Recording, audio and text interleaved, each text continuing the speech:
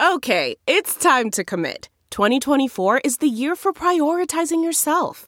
Begin your new smile journey with Byte, and you could start seeing results in just 2 to 3 weeks. Just order your at-home impression kit today for only $14.95 at Byte.com. Byte Clear aligners are doctor-directed and delivered to your door. Treatment costs thousands less than braces. Plus, they offer financing options, accept eligible insurance, and you can pay with your HSA, FSA. Get 80% off your impression kit when you use code WONDERY at Byte.com. That's BYTE.com. Start your confidence journey today with Byte. There are some things that are too good to keep a secret. Like how your Amex Platinum card helps you have the perfect trip. I'd like to check into the Centurion Lounge. Or how it seems like you always get those hard-to-snag tables. Ooh, yum. And how you get the most out of select can't-miss events.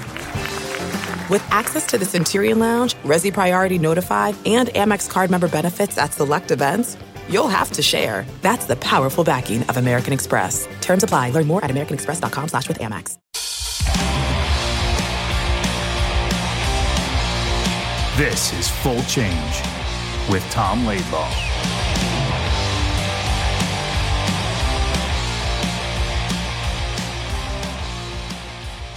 Tom, these are always the best shows because we go way back into your past and we have people who saw you as a knucklehead in Northern Michigan. We have someone who arguably who had a better career than you did coming out of Northern Michigan and should be the most famous Northern Michigan alumni. Not you, not Dallas Drake, but today we have the president, general manager of the Carolina Hurricanes and a Stanley Cup winner. We have your old defensive partner, Don Waddell, on the show. Oh, man. You know what I think about when I think of Don Waddell? I think about this green pickup truck, the entire staff in front. So Don went to the driving school where you drive as close as you can to the rear bumper of the person in front of you. Don Waddell, how you doing, brother? Good to see you. I'm excellent, Tom. Glad to be with you. It's funny. I was an agent for 22 years, and you were a GM the whole time. We did one deal at the end of my career with Chris Mason, right? That's all we did. That's all we did. You're just too hard to negotiate with. Oh, funny. All right, Don Waddell. So Don and I go way back. So I obviously know all his stories. So I'm going to ask questions that I already know. But where'd you grow up? Grew up actually in the city of Detroit and lived there until we expanded out to Marquette, Michigan at good old Northern Michigan University.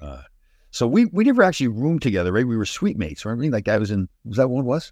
Yeah, that was that would have been a little too much for me to be with you 24/7. But I think we spent many days and nights together at different times. And yes, we did. Oh, we rod. Yeah. Don, I want to ask you, so you get to Northern Michigan and you start practice, and then they put you with this guy. What are you thinking at the time? Well, when I first looked at him, I said, good thing he's big and strong because he can't skate. He can't handle the ball. He's not lying when he says that either. So, yeah, no, it was, I think it was a pretty good hit right off the bat. And, my famous, we had a play that we worked on, it just naturally happened. And then it became pretty where Tom would go back, get the puck and start behind net. And I would do my usual curl as thinking I was more a forward and a defenseman and pick up the puck behind the net and try to go end to end. So we had quite a few little ways that we used. And, and I can tell my favorite story about Tom, of course, is I think it took you a couple of years to score a goal. I don't remember. What year was it when you scored your first goal? I scored one each of my first 2 years. One goal. Okay, good. So his first goal scored, we were at home, good old Lakeview Arena, and he scored the goal, and he went to center ice and took off his helmet, took that Christian Brothers stick that was the old wood sticks that weighed about 20 pounds and broke it right over his head. Wow. I'd never seen anything like it before, and I'll never see anything like it again. And then sure. I stood there with the two pieces looking at his, like screaming at the goalie from the other end. What is wrong with you, man? Oh, there was a story behind that. So we worked at a hockey camp during the summer, and the little boy cracked the stick. So I took it and broke it over my head. It was cracked. So they said, "Well, you can't do it with a stick that's not cracked." I said, "Sure, I can." So I take it and break it over my head. So Don knows. I mean, you were like this too, but any kind of a challenge, we had to do it, right? So then at the end of the week, parents all come, little scrimmage parents come, the kids bring hockey sticks over sit. So I had to break a couple of hockey sticks overhead there. And I said, "You'll never do it during a game."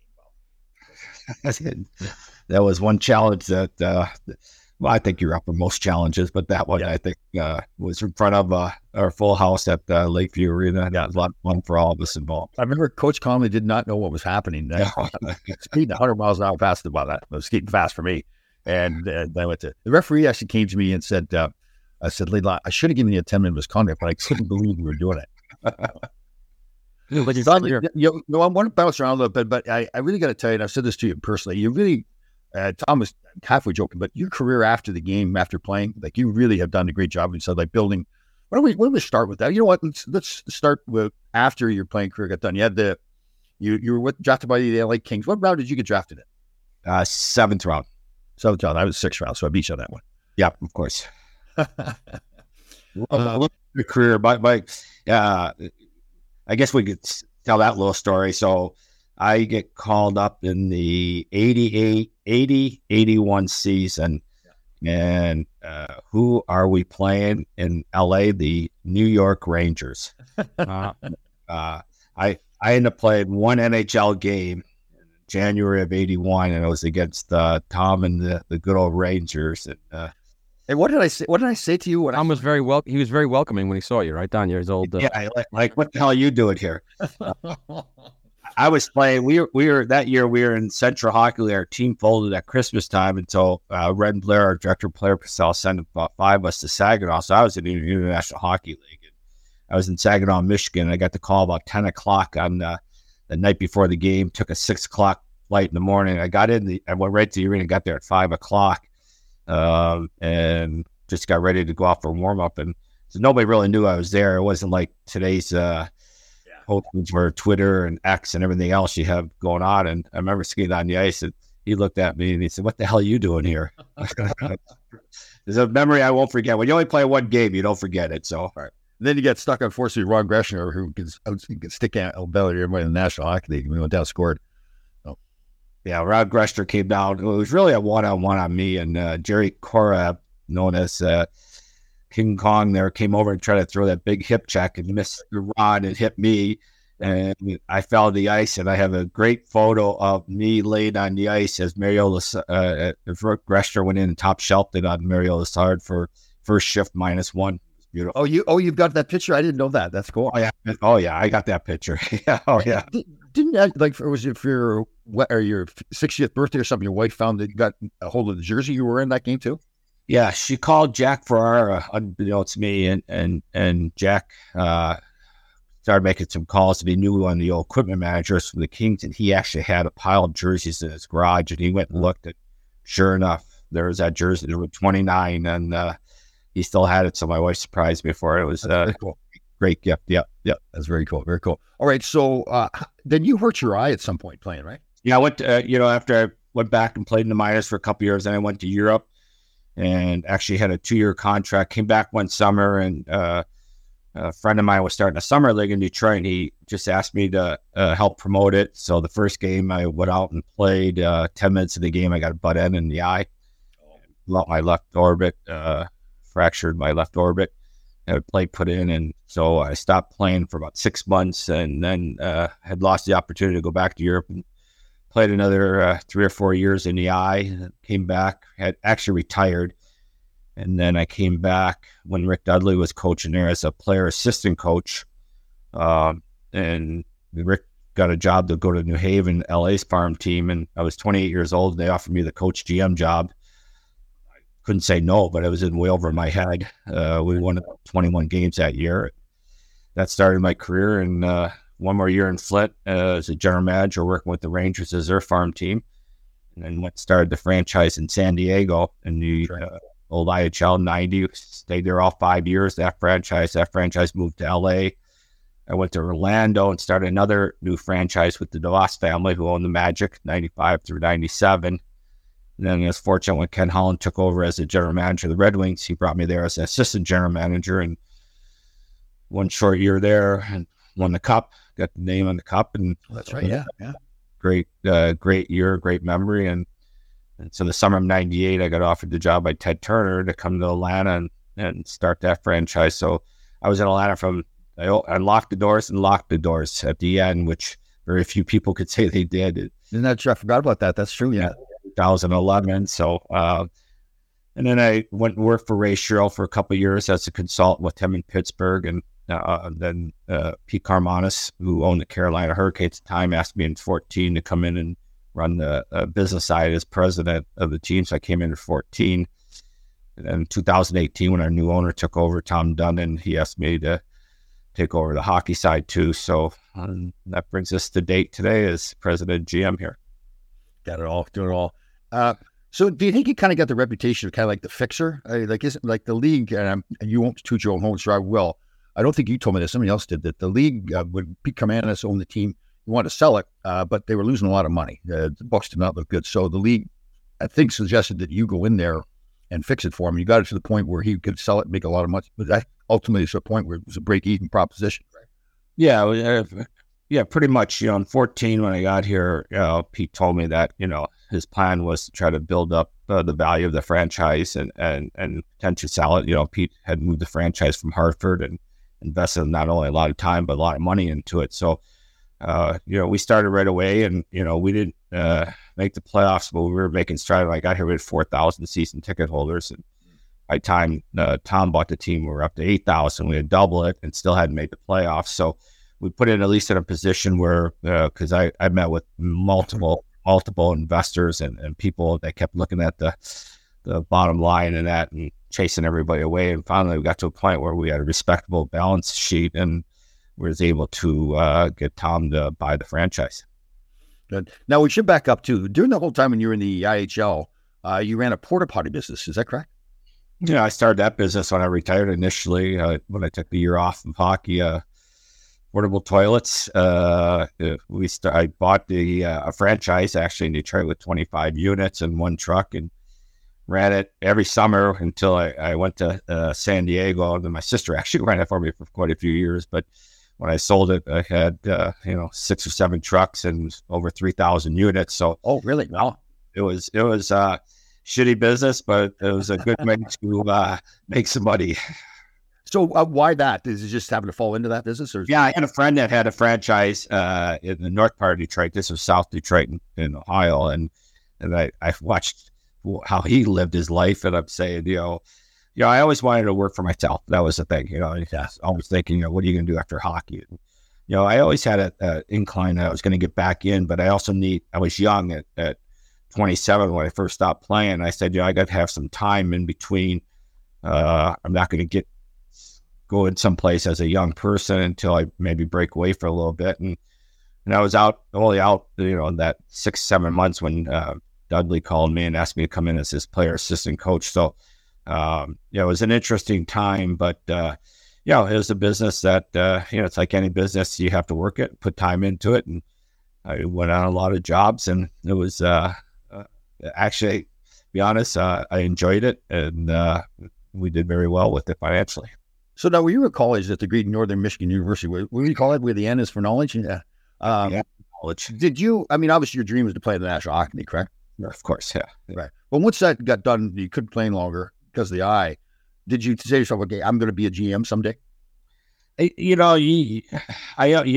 I didn't say I was going to be. I wanted to be, of course, but I also knew, I wanted to take the right steps. And, in 1990, I guess it was, I got an offer from a national team as go as an assistant GM, and I turned it down, and people thought I was crazy for turning it down. But I was only 2 years into my management career, and I really felt like I wanted to run my own program. And that's when I went and started San Diego.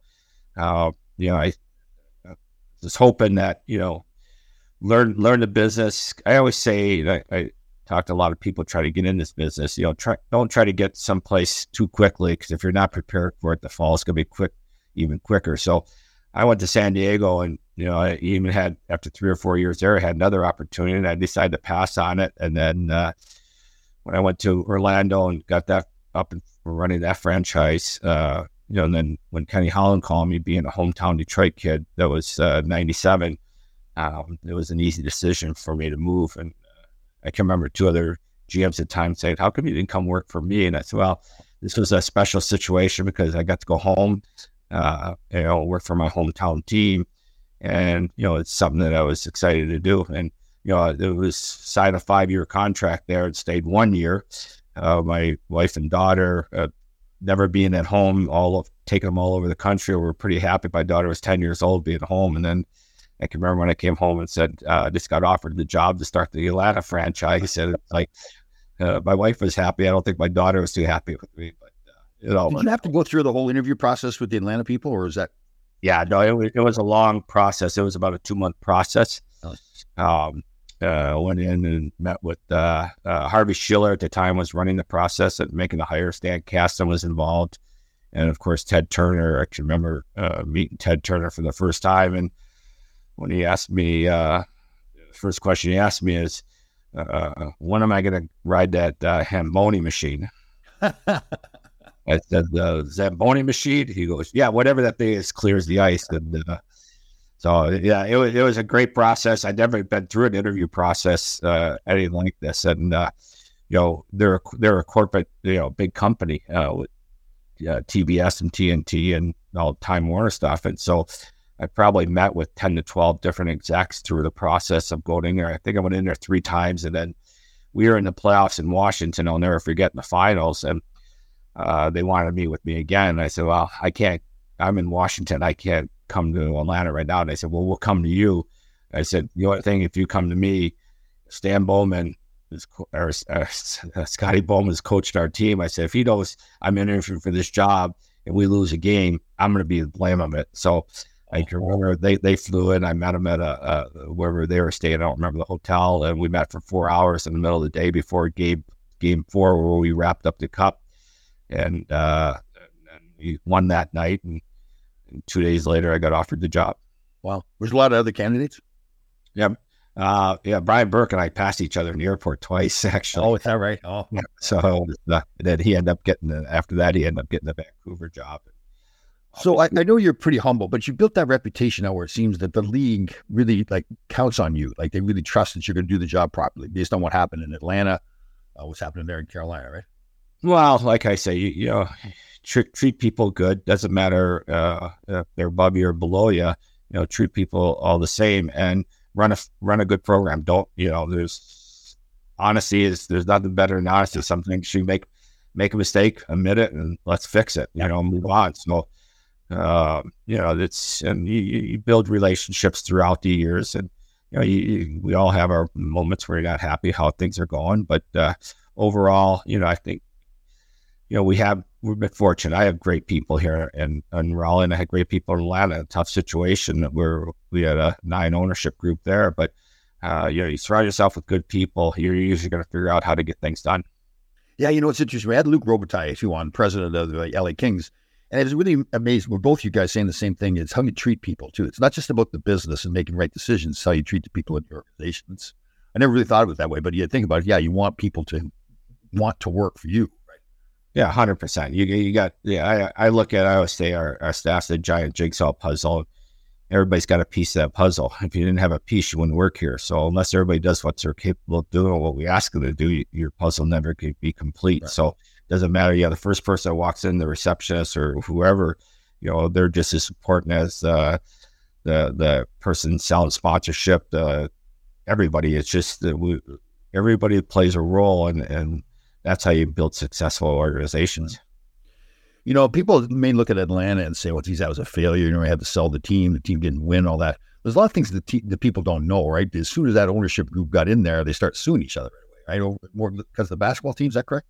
Yeah, 9 owners, 3 different groups, one from Atlanta, one from Washington, one from Boston. They were put together by the NBA because they were trying to buy the Hawks in the NBA, and they had to take the Thrashers with them. And I knew what I was dealing with. People say, how do you survive that long? And I said, well, 2, because you didn't win. I said, well, 2 things. I said, one is I understood what they wanted to do.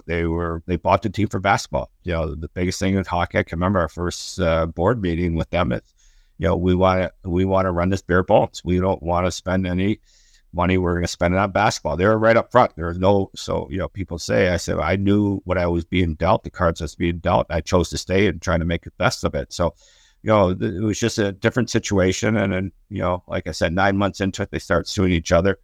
And then we were in court for, I think I did a couple court appearances or depositions. And And then it got resolved. Once it got resolved, then they decided to spin off the hockey team first. That went to Winnipeg, and then a couple years later, they sold the basketball team. And despite all that, the owners ended up making money too, right? Yeah, the entry fee back then I think was $75 million, and they ended up selling the franchise, the NHL franchise, for $200 million, and you're going to be the NBA. I think they tripled on the NBA team. Do you think that hurt your reputation? What happened in Atlanta at all? No, I mean, I be honest, I didn't think, from a GM standpoint, that was in the cards again. You look at your record, and, we only made the playoffs once, won our division 1 year. And so, everybody bases everything on your record. And so, and I really, even in Atlanta, I was running the last couple of years there, the last 4 years, I was running all the business for the whole sports organization. So I enjoy the business side. And so when I had the opportunity to come here in 2014 with Pete Carmanis, to me, that was a new challenge, just being the president and just having to worry about the business side. So I absolutely do love the business side. And, we've taken this business to different heights it's never seen before, and hopefully we'll continue. Yeah. And you never really took any formal business classes, right? You just taught yourself along the way? Yeah, I think, school's a little overrated at times. I think, I know people hate when I say that, but I think on job experience, and like I said, being able to even run my own company and understand balance sheets and, how you make profits and cut your costs and all that stuff. I think that all plays a part in it. But to me, when you're trying to make things, I think running minor league teams, I did it for 9 years, where I can remember in Flint, I was coaching GM, and warm up game would be 7 o'clock, warm up start at 6:30 till 6:15. I was in the box office selling tickets. You just had short staffed. You had to do everything, and it was a great experience for me, and a great opportunity to learn every part of the business. So I think on the job training, it's been the best thing for me by all means. Angie's List is now Angie, and we've heard a lot of theories about why. I thought it was an eco move. Fewer words, less paper. No, it was so you could say it faster. No, it's to be more iconic. Must be a tech thing. But those aren't quite right. It's because now you can compare upfront prices, book a service instantly, and even get your project handled from start to finish. Sounds easy. It is, and it makes us so much more than just a list. Get started at Angie.com. That's ANGI, or download the app today.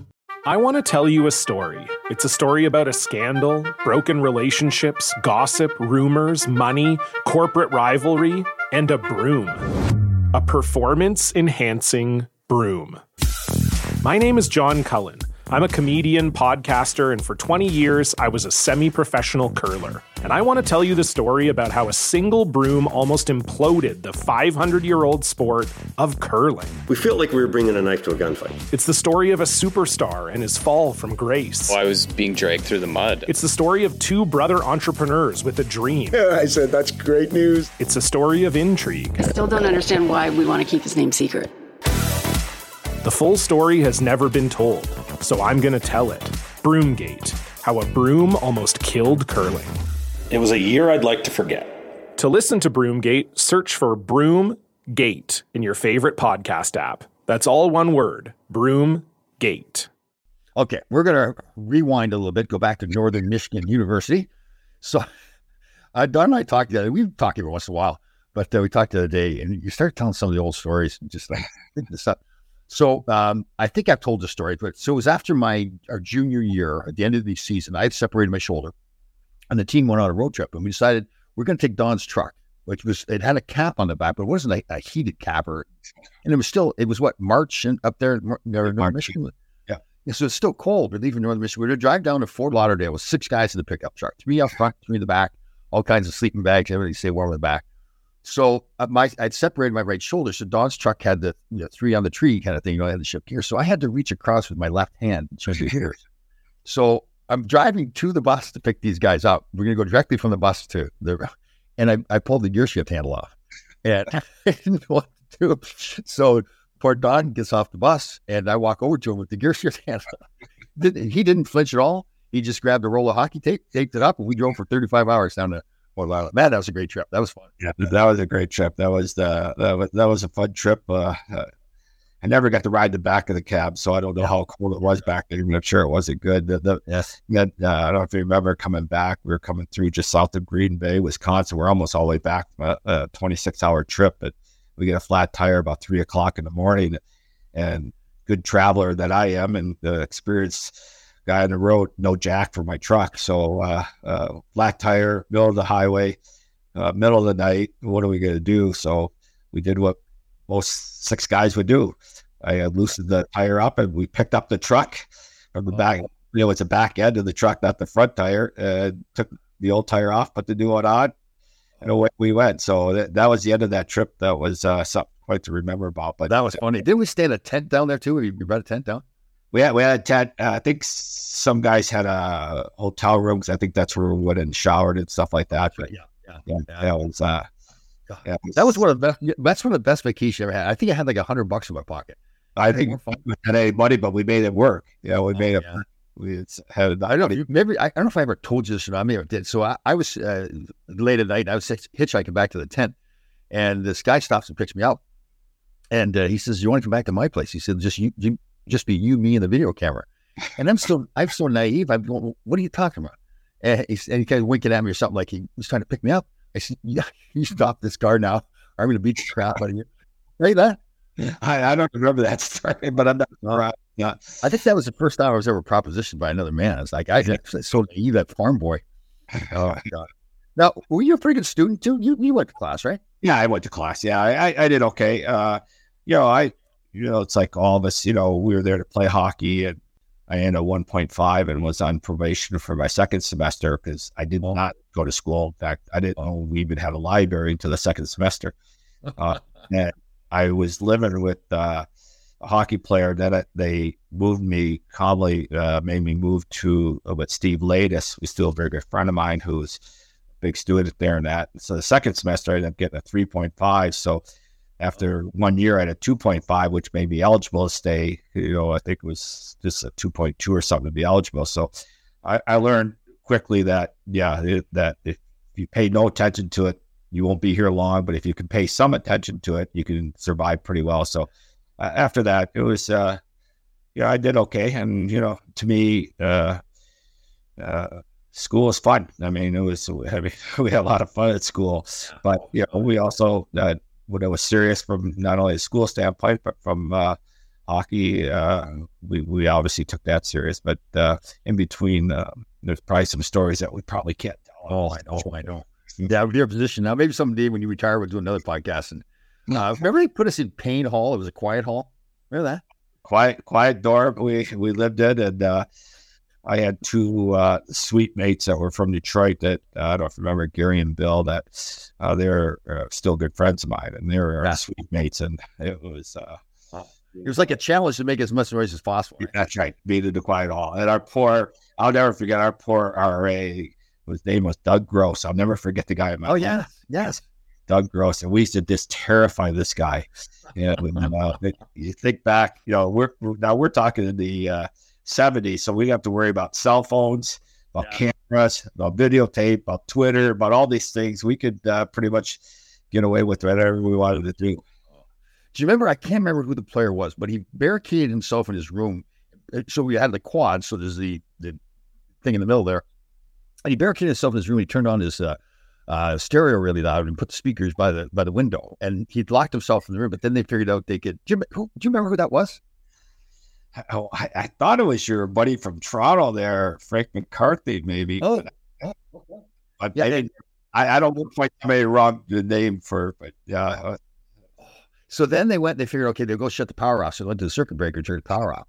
So I don't know why he was doing this. Next time he did it, he waited a couple of weeks. He went to the lock, the circuit breaker, put a toothpick in there, broke it off so they couldn't put the key in. Then he went back in. So he was sitting there. They couldn't get in his room. It was too high. I don't know what ultimately happened. I don't know why he did it, but we were just roaring because it was just hilarious. Yeah, it probably wasn't Frank because he was more of a low-key guy, but we probably have suspicion guys on there. I could throw out some names, but I'll get myself in trouble. No, go ahead. Come on. Was it Dave Girton or something like this? So that was my first choice. Dave, remember, you had Girton and Ross. Yes. So yes. Yeah, good old Detroit guys. Who went to Florida with us in the truck? Weren't those two guys in the truck with us? I think both of them around there. I think Weeksy went with us. Oh, Weeks ago. Yeah, I did. Yeah, Weeksy went, and I don't remember. I know Freddie Haig didn't go with us. Freddie Haig was another one of our teammates. It was a guy that I did some trips with, and that really good guy. Yeah, really good guy. We did have a bunch of good guys too. Yeah. So obviously the first year we went there was the first year they had a hockey team.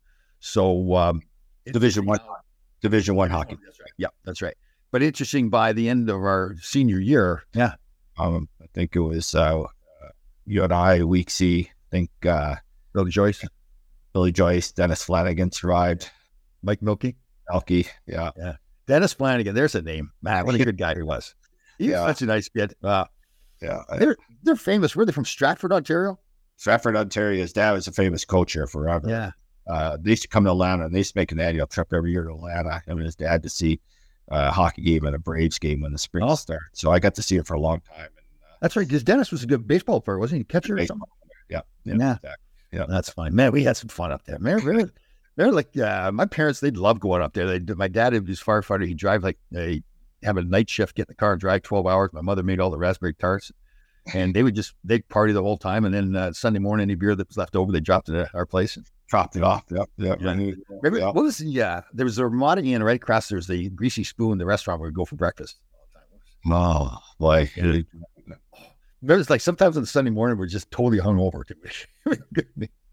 I never admitted to drinking back then. Yeah. Oh, God.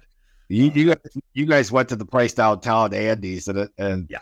I mean, I started to hang out at the pier. I don't know if you remember. Is that where your place? We followed you after that because that was hanging out too. Remember the Alibi with the disco floor, like the lights on the floor and everything? I believe it. they had this song. I think it was called The Worm or whatever. So everybody get down on their backs and start like worm. So we're diving on the girls. Oh man, no. We just. You know what the great thing was with that team too? We always did it together. Like we pretty much together. And even if we broke curfew or something, it was like, okay, we're all going to break every curfew. We're all going to break curfew. So Coach Conley, I think he secretly probably liked it that we stuck together all the time. Yeah, and curfews, you never when you start having a few beverages, you don't remember what time zone you're in. So I don't know if it was 11 o'clock Eastern time or it might have been Pacific time. So it's what a bunch of. I saw when I was living in Michigan. This guy was a financial planner. His secretary, Janet Kemp, and apparently she went to Northern when we were there. I don't think we met her. She said she didn't hang around with the team, but she looked at me at one point. She says, "You guys lived all out." We did. Yeah, I was going to say that's why we Coach Cobley. I think we put him through probably for it wasn't his first coaching because he came from Lake Superior as a young coach, but. I don't think he had to put up at Lake Superior what he had to put up with us, that's for sure. I will never forget, we went on our first road trip. I'll never forget to Western Michigan. And so we're all like these 18, 19, 20-year-old guys, Minnesota, Michigan, Ontario. And so we get to the hotel in Kalamazoo. Right beside the hotel is a liquor store. So, of course, me and the intelligent young men, we go right, this is the night before a game.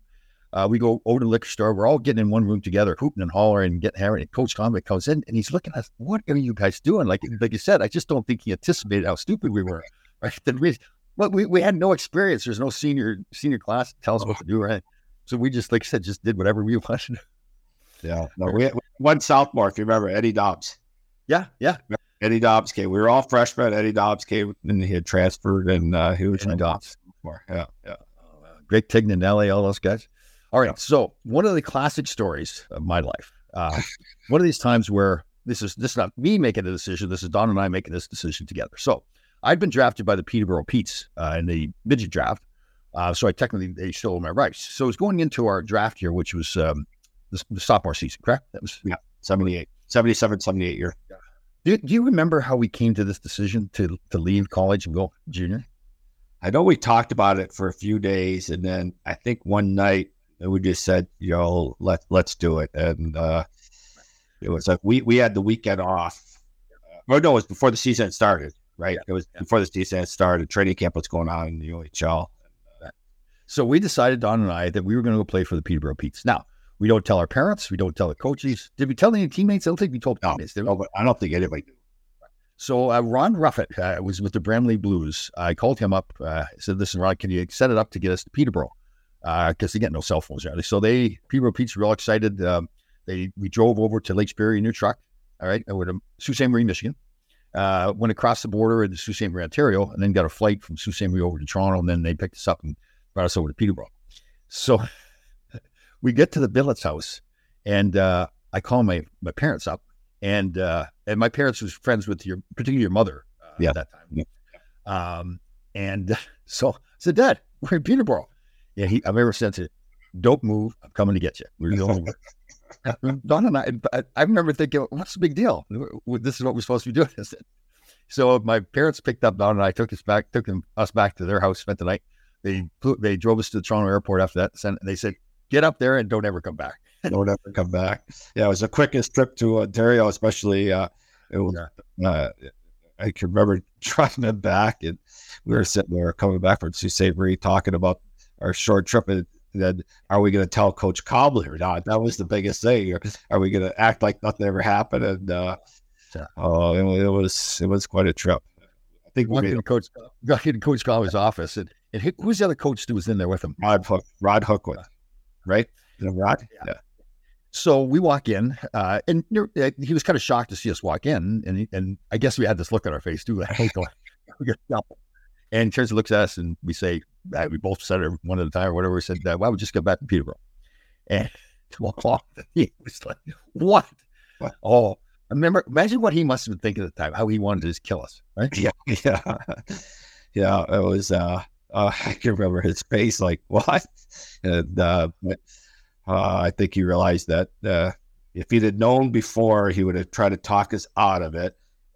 Then we would have maybe regretted that we were even thinking about it. So probably the way it played out was better for all of us, because you and I learned quickly, and that it's probably not the right move for us. And that was.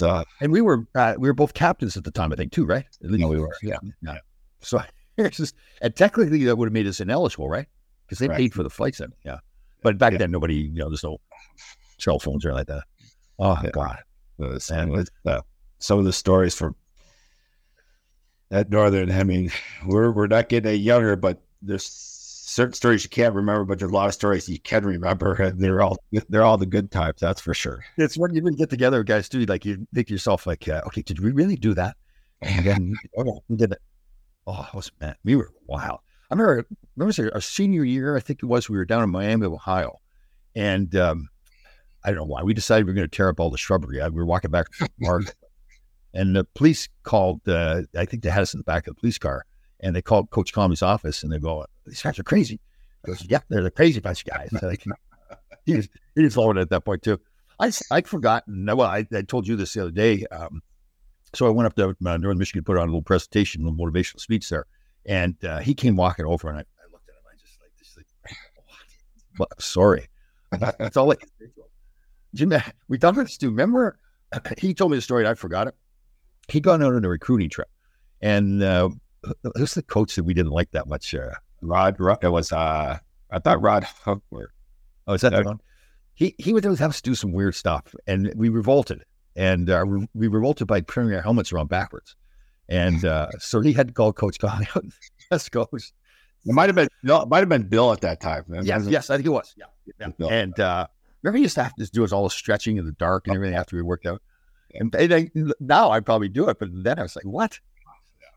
I was one that never. I mean, we had to be in the weight room. They turn the lights off so you could meditate. And I mean, this is 1981 or 76, whatever it was. And meditate. I said, what the heck's this? Oh, I know. No, but yeah, you could picture starting your practice. It was pretty funny because we, for some reason, we were revolted that Coach Conley's on a recruiting trip, so we all came out and practiced with our helmets on backwards. And we would do change. He went off. Coach, oh my gosh, that was another. I can remember that story too. That was God. He had to fly back from West Coast. And why we made the decision to put our helmets around backwards, I don't know what that was all about. You and I were probably in the middle of all that too, making that. I for sure that. So you went and played the World Junior Tournament. What year was that? The first one was 77 in the old Czechoslovakia, down the Czech Republic.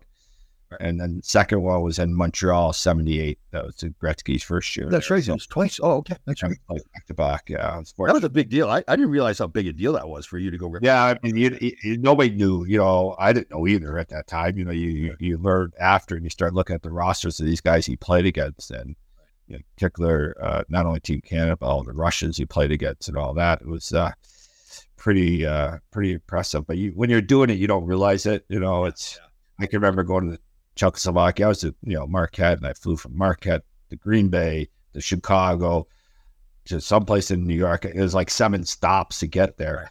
Then you get there, and it's at that time they're still a communist country, and everybody's carrying guns in the streets. There's tanks and everything else, and it was a scary situation. But to play hockey there was great. So great trips. The second year was Montreal. Oh yeah. A lot of fun. I forgot about the second year. I remember the Czechoslovakia one. And yeah. So I was lucky too. So now Don and I went there. Was the first year they had the hockey program. So technically we got the worst hockey program in the country, Division I hockey program. So Don gets to play in the World Juniors. I was fortunate enough to get to try out for the Canadian Olympic team. Went over to Czechoslovakia as well. Christmas of our junior year, I guess it was. Right. And then so now we're getting like our first couple of years. We're kind of we're really not doing that much. Third year I think was a little bit better. And then, so I told this story, but I'll be brief on this one because I've told it so many times, but I went to try out for the Canadian Olympic team. They had a training camp in Calgary, Alberta, and they didn't have much money. So they had a double wide construction trailer. And I went out with, I shouldn't mention this. I won't mention their names. Two guys are now in the National Hockey. We went out with, and decided to have a few adult beverages and got back like 2 or 3 in the morning and decided to put the furniture on the trainer's car or the par shop. So, and again, one of those things where we're thinking, man, this is really funny. It's a good bonding move and everything. They went to bed, and then I woke up the trainer and told him what we did, thinking that, man, he'd be laughing the whole bit. And that's next morning, he got up, and Father Bauer ran to Hockey Canada, the priest, and everybody comes walking over to me again, thinking he's going to give me a big hug, hands me the plane ticket, and sends me home. So actually, I think it kind of fueled me to have a great year because I've been drafted. I said, geez, I better get my act together. And that's senior year. Now, remember we took off, we were kind of like the first 5 games, we were kind of muddling around, and all of a sudden we took off 20 in a row or something. Yeah, no. Yeah. Remember we won the big North Dakota home series right after Christmas in our building. Yeah. 2-1 back-to-back games. So it was kind of the springboard for the whole season. So they were ranked number 1 in the first half of the year, and then once we beat them at home, then we were number 1 the rest of the year. So that was, remember it was Gino Gasparini was coach there, is that who it was? Yeah. Remember him saying he got interviewed, and there's saying, well, you're going to be intimidated by the people at Marquette Lakeview Arena because it's this like 3,500 seat place, but the fans are right on top, all the mining guys, and they're smoking cigarettes, drinking beer. And he said, we don't get intimidated by anybody. And they left the weekend, asked him again. He said, we're never coming back here. Yeah, we're never coming back here. Man, that year was incredible, right? I mean, we had a great bunch of guys like Jeff Taskoff and those kind of guys are great team players. Steve Bozak, good player too. Yeah, he had a good career. Unfortunately, I heard he lost his wife recently. Yeah, no, really unfortunate. Yeah. I think they met in college too, right? Yeah, they did. Yeah. Good player. He was almost too intelligent to be a hockey player. He was. We got on the bus and we would play cards or whatever else, and he'd be reading books. I never read a book in college. I mean, he's like the front cover, and that wasn't about it. But yeah. You remember our first weekend? I remember our first weekend, our freshman year.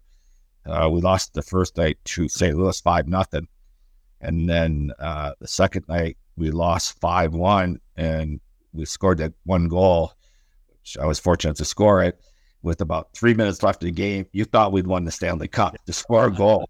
It was our first weekend. We got outscored 10-1 at home, and we finally scored a goal. It was like, wow, we won the championship. I'll never forget. I remember too late by our senior year. I mean, it's a good way. Like we were cocky too. Like we go into another team's building, and we knew we were going to win, right?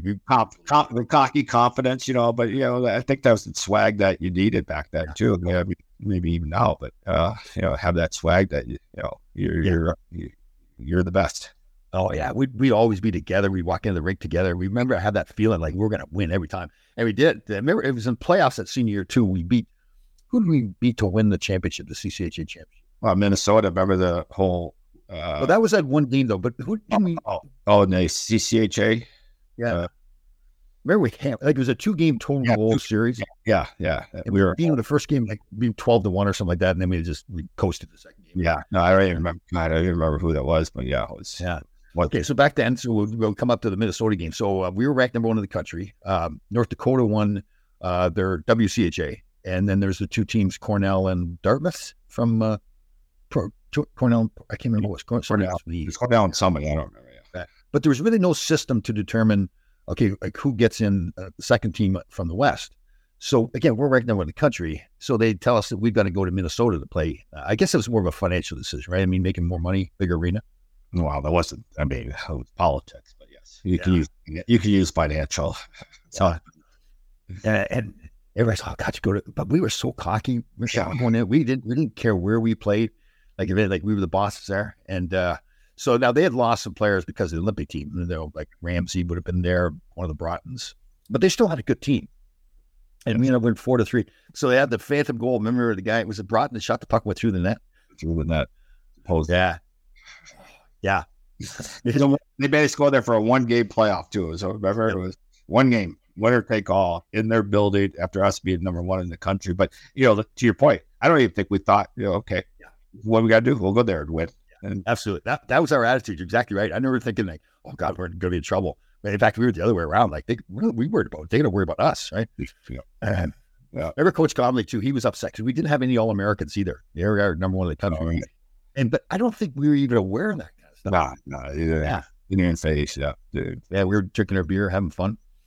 God, remember we went there too. At first, so we thought, okay, we're going to go only Division I sport in the school, right? The football's Division III, I think it was, and we would go there thinking, oh, geez, the girls are all going to love us. We got leather jackets on. We go to register, and they're like, we don't have a hockey team. They didn't know about us. But then by the senior year, man, we were big man on campus then. Yeah, we went there. The 2 big guys were Tom Izzo and Steve Mariucci. Yeah, right. Those are the 2 big guys. In fact, I don't remember if we went together on recruiting trips. I know when I went up there. That's who took me out was Izzo and Mariucci. And weren't you trying to steal Izzo's girlfriend?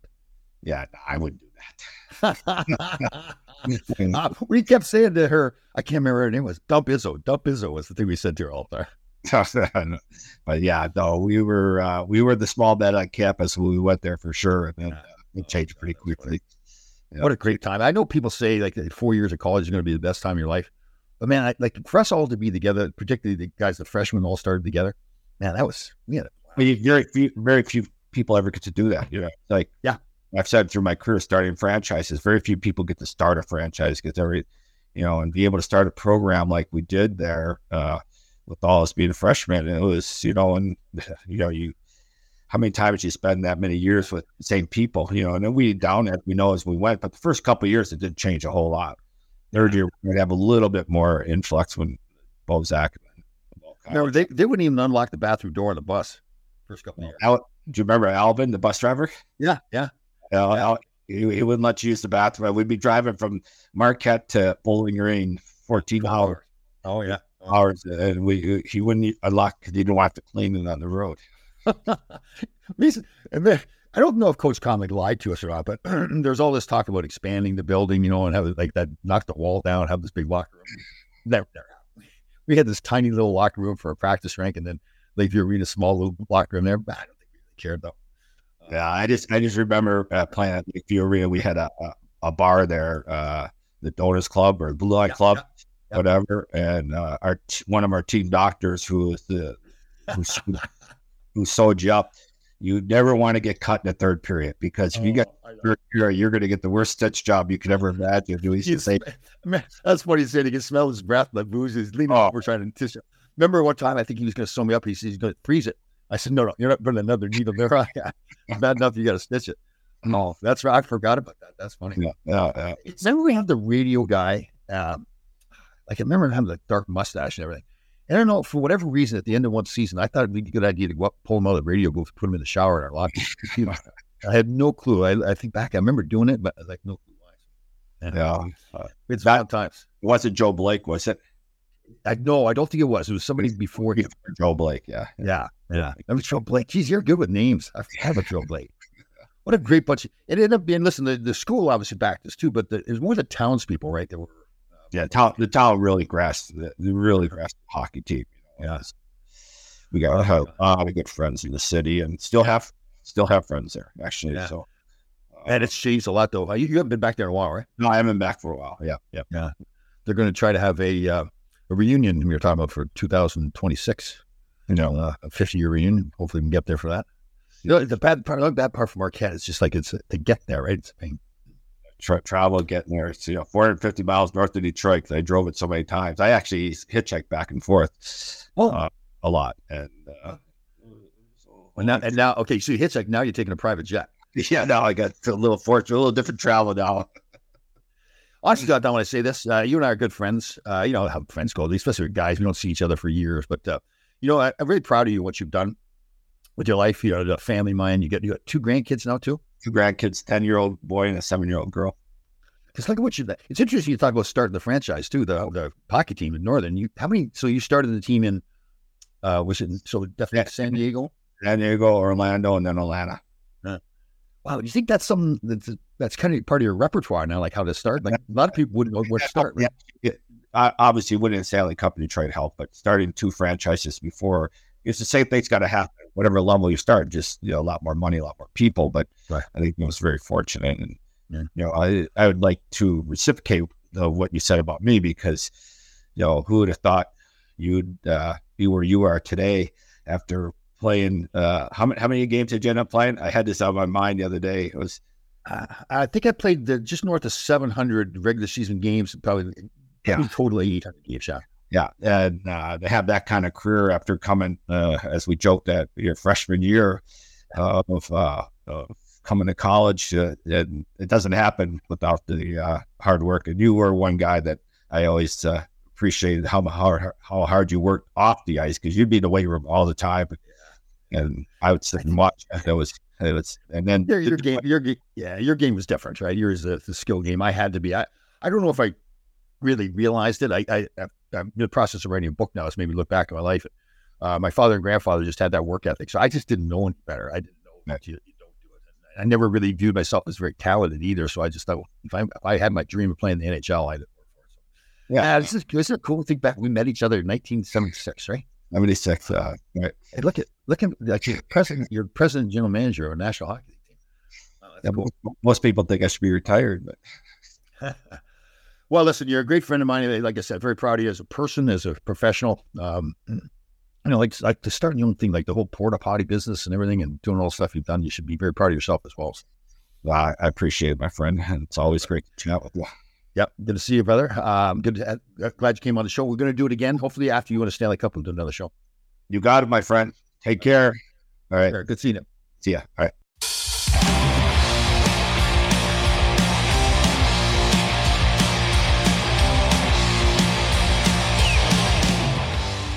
So, Tom, I was so glad we finally got Don Waddell on the show. He was your college roommate. He's your good friend.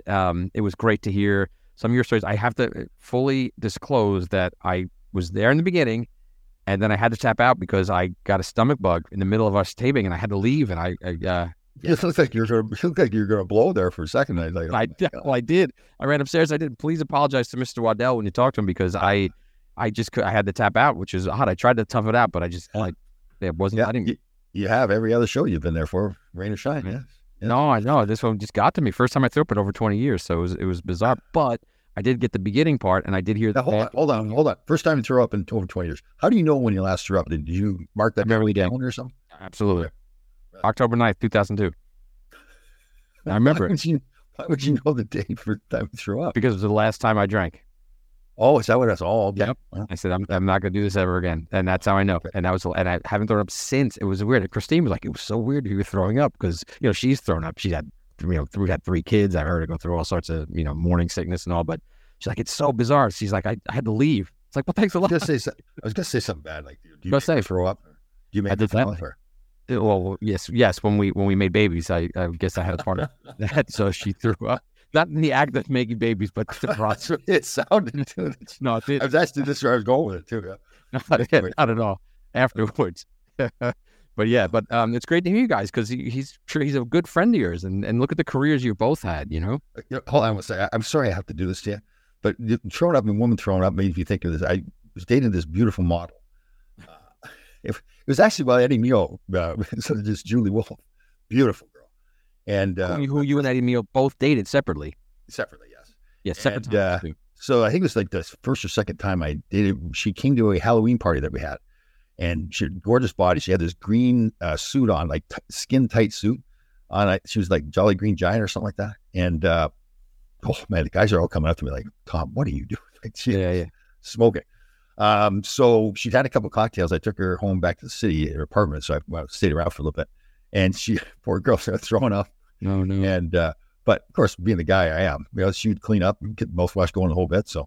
Wait, so you were that into her that after she threw up, you're like, all right, well she was fine too. She was into the same thing. We were really into each other. I'm playing in the National Hockey League. She's this gorgeous model, but she threw up a couple of times actually, and she'd always like come out smelling like roses. She had the mouthwash going the whole bit, and you were like, whatever, I'm diving in. I don't care. Well, you know what way I do things. Ready to just plow through. Yes, no thought. Do you now? Was that before she dated Eddie Mio or after? I think this is after. I don't think I knew until after I had dated her that she had dated Eddie Mio. Oh wow. Okay. Well, he did. We had him on episode I think 7, and he had no hard feelings or anything. Yeah. He was like, yeah. Well, he did at the time though, but of course he did. Yeah. Of course he did. But but let's talk about Don Waddell because he was basically a slick defenseman to your stay-at-home defenseman, right? He was an offensive player. He's an All-American, and you were not, right? No, I don't think he was an All-American. He played in the World Junior team twice. Okay, gotcha. I don't think anybody at that time from our school. In fact, I remember senior year, our coach was mad because we were number one team in the country and nobody was an All-American. I have some bias against you guys. Yeah, well, the young team. We just got again our first year we started. We were technically the worst team in the country because the first year we started. So that's actually I thought that was a good run too to go from the worst team in the country in 4 years to become the best team. Yeah. No, it was great to have Waddell on. I think at first Don was kind of a little bit hesitant. He's the president, general manager of an NHL team. And some of the stuff we did when we were 18, 19, 20 years old was, we were careful to not get too many bad stories. But it was funny talking about how we had, it was our draft year. So going into our sophomore year, we both made the decision that we were going to leave college and go to Peterborough Pizza. Peterborough Pizza drafted me. So we arranged for us and we didn't tell anybody. They just left. Wait, can I go back? You could play because Peterborough is junior, right? Yeah. Well,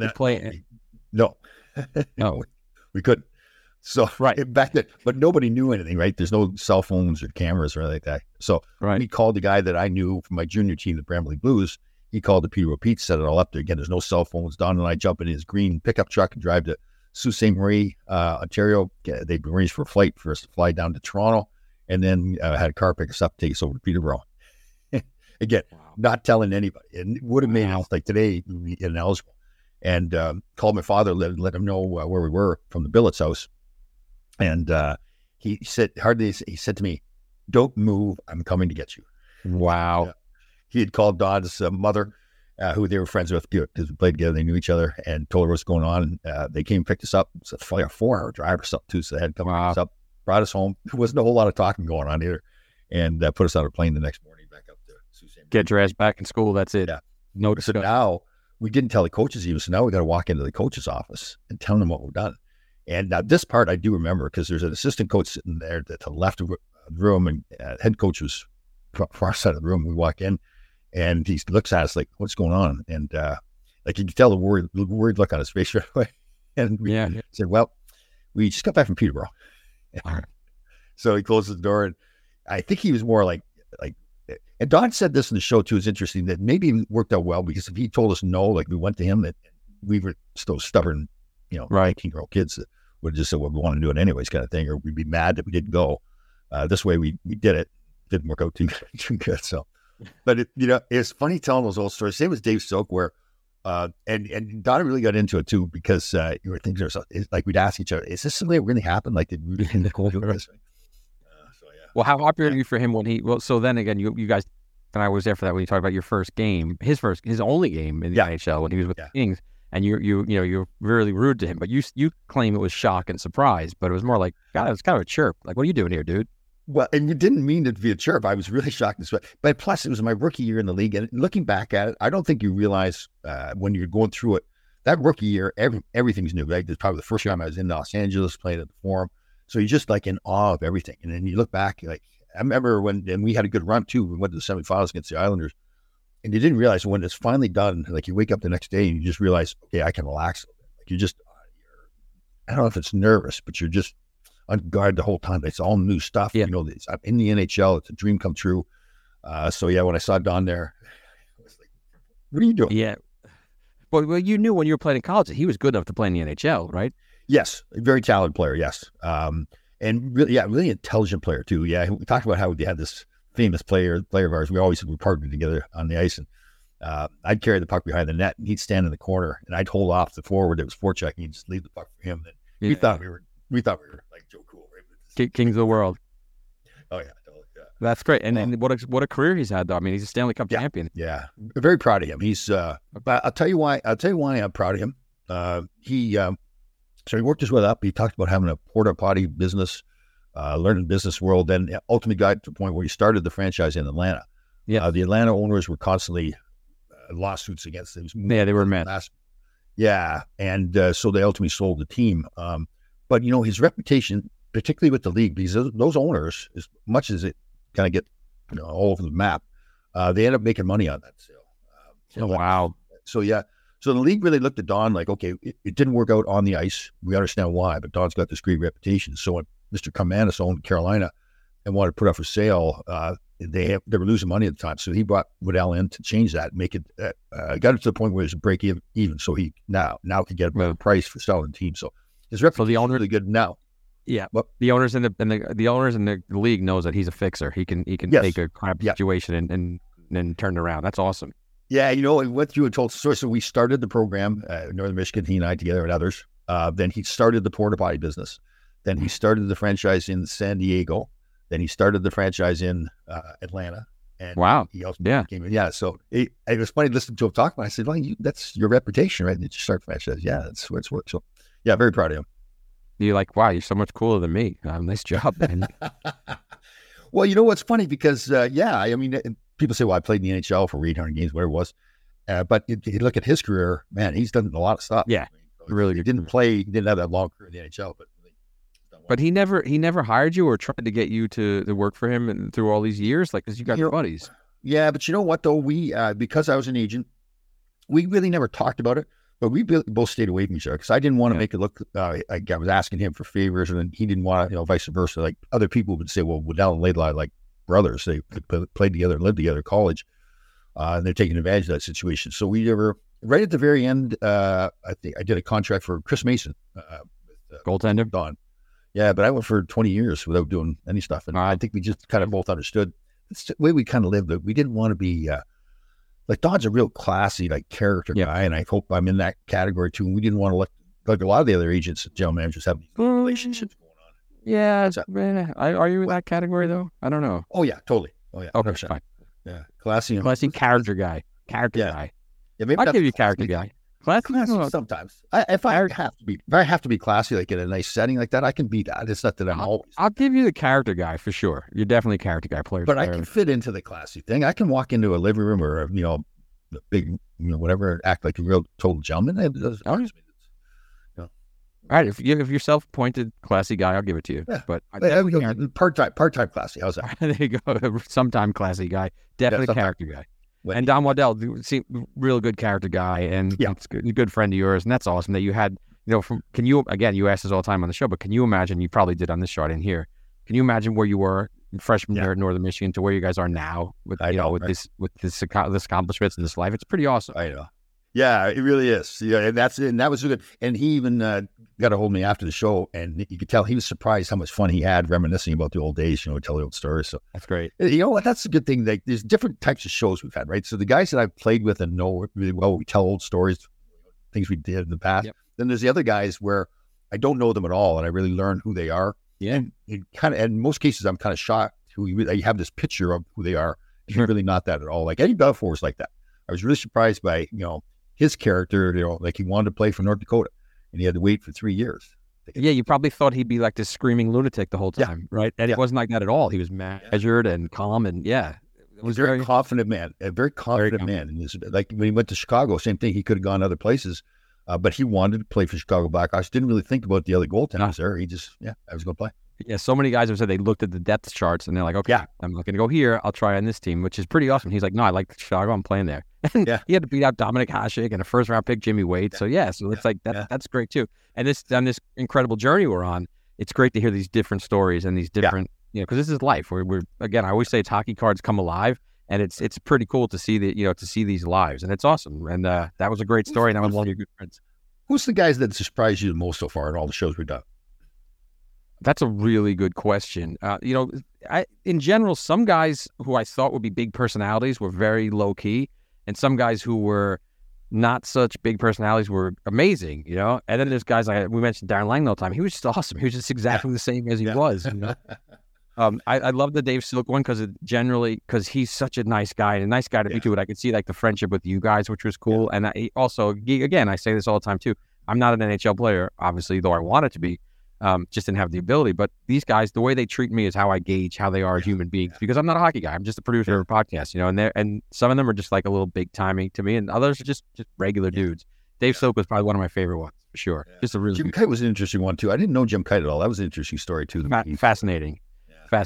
And he was very fascinating. Glenn Healy was great. He was funny. Like everything was just funny. There's been so many good shows. I'm impressed. I'm really impressed with hearing these stories. It's pretty awesome. Hopefully people are learning from it. Parents and kids that listen, they learn what to do and how hard work is pretty much the common denominator for all of you guys. There's no slacking for any of you guys. Yeah. And it isn't always the high draft picks too, right? Some guys have never been drafted that make it. Yeah.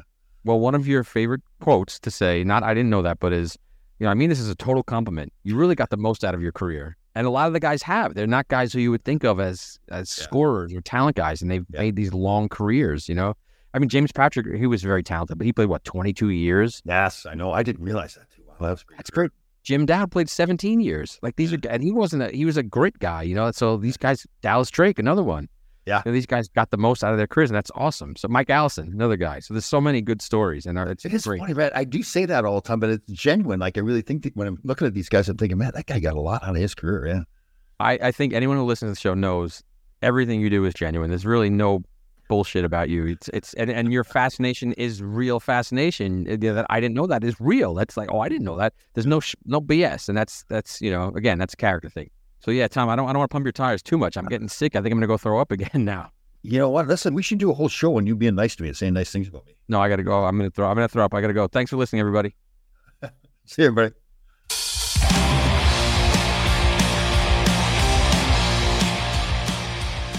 All right, Grasshoppers, thank you for listening. We had a fantastic show. We'll see you next time.